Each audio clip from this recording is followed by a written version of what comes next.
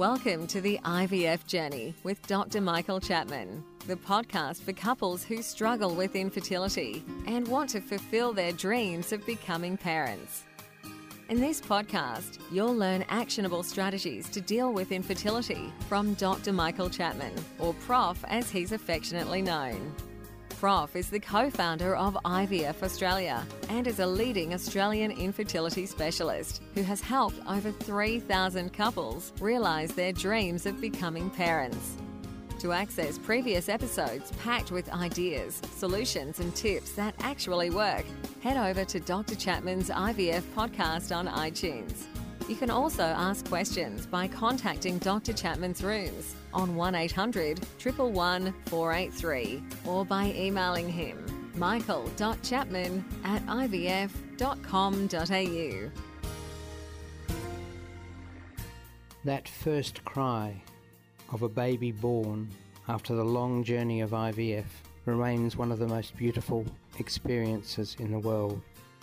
As an obstetrician and an IVF specialist, I've had the privilege of experiencing this over many thousands of times in my long career, but I still remain moved by each baby's first cry. It signifies the end of a long journey and the beginning of a new life. This is Professor Michael Chapman, co-founder of IVF Australia and host of the IVF Journey podcast. Thanks for tuning in. To access all the previous episodes, head over to my website, www.theivfjourney.com, and select IVF Journey Podcast from the navigation menu. You'll also be able to find the various services that we provide at IVF Australia. This session is going to be about artificial insemination. When should it be used? How's it done? What are the results like? And should you have it? So, let's start with what it is. Artificial insemination involves the transfer of sperm into the vagina or into the uterus by a third party, not involving intercourse. That's what makes it artificial. The process of artificial insemination is generally done by timing ovulation and then inseminating the sperm.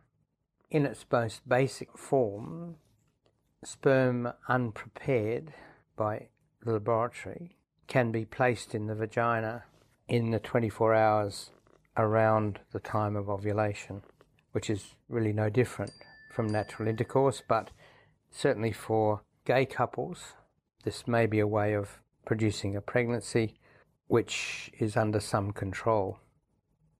There certainly are organisations on the internet who both advertise that they can supply sperm and also provide the basic essentials for artificial insemination, which is a syringe. There are problems, however, with that approach, since the donor of the sperm may not have been fully tested for infective agents.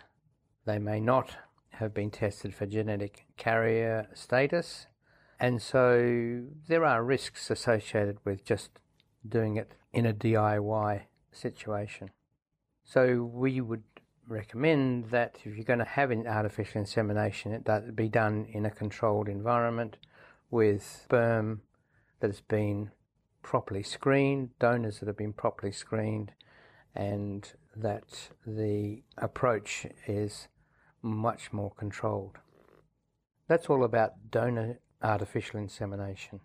It probably doesn't have a place in a situation of infertility and a couple, except perhaps where the husband is unable to maintain an erection or has problems with ejaculation.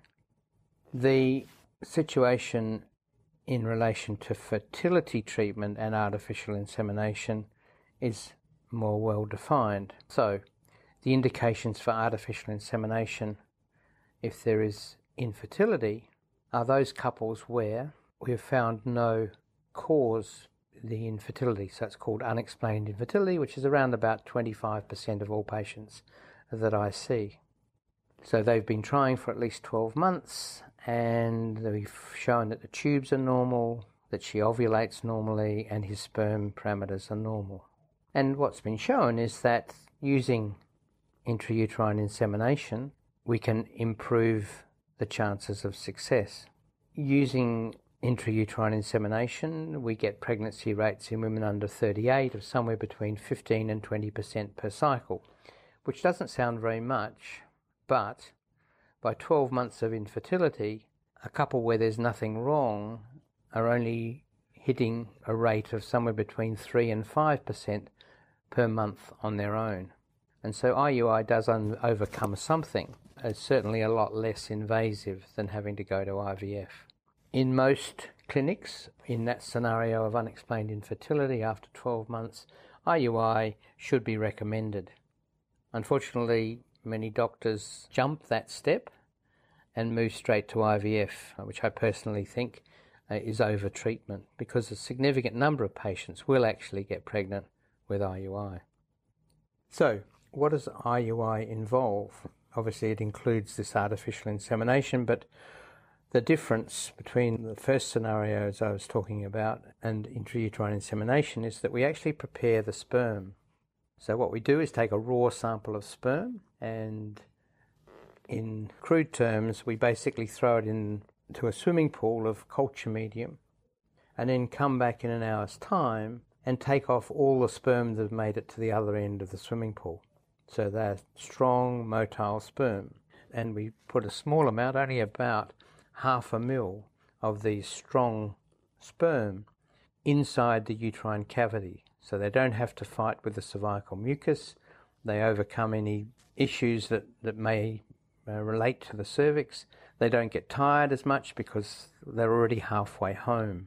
Their journey is into the fallopian tube is a much shorter journey than from the vagina itself. That probably accounts for some of the success. But the other part of the success also comes from the fact that we're putting it in with fairly exact timing. So we look for ovulation by doing blood tests and ultrasound, and so we know that when we're putting the sperm back, there will be an egg waiting for it in the fallopian tube. The third reason that it improves pregnancy rates is we tend to stimulate ovulation to a higher level than natural ovulation. We can do that with tablets, letrozole or clomiphene, or with injections, FSH.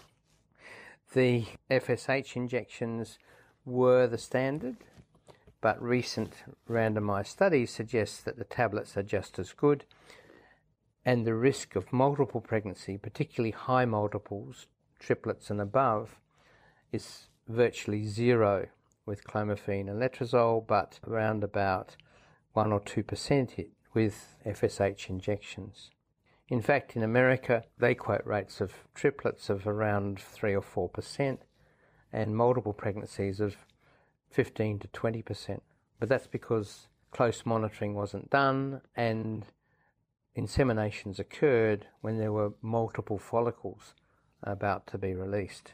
In Australia, we're much more controlled, and most clinics will cancel a cycle if there's 3 or more good-sized follicles because of that concern about high multiple pregnancy rates and the risk to both mother and to the babies of those cases. From the woman's point of view, in an IUI cycle, what's happening is that we do blood tests to check that the woman's heading towards ovulation. We'll do an ultrasound to check the number of follicles, and then keep on monitoring day by day to see when eggs are going to be released. We also usually give hormone support in the second half of the cycle, either through injections of pregnancy hormone or by giving progesterone either by mouth or vaginally. As I said, pregnancy rates of 15 to 20% are being regularly reported in younger women. Who shouldn't have artificial insemination like this? Well, women who've been trying on their own for more than 2 years have a significantly lower success rate with IUI. So I tend to push those patients towards IVF as the next step. Women over 40 do not appear to benefit from IUI, that the chances of a pregnancy are virtually no different from normal intercourse. And again, if they are desperate to move forward, then I would suggest that IVF is the way to go rather than artificial insemination with IUI. So artificial insemination has a major part to play in treating infertile couples. It needs to be well done in clinics that do monitor the ovarian stimulation and do time the inseminations appropriately. But it's certainly, for many couples, the opportunity to get pregnant without having to go to the extent of the IVF journey. And don't forget that you can access all the previous episodes by going to our website www.theivfjourney.com and select IVF Journey Podcast from the navigation menu. Thank you for listening to the IVF Journey with Dr. Michael Chapman, the podcast which helps couples negotiate their way through the IVF journey, all the way to parenthood. You can also ask questions by contacting Dr. Chapman's rooms on 1800 111 483 or by emailing him michael.chapman@ivf.com.au.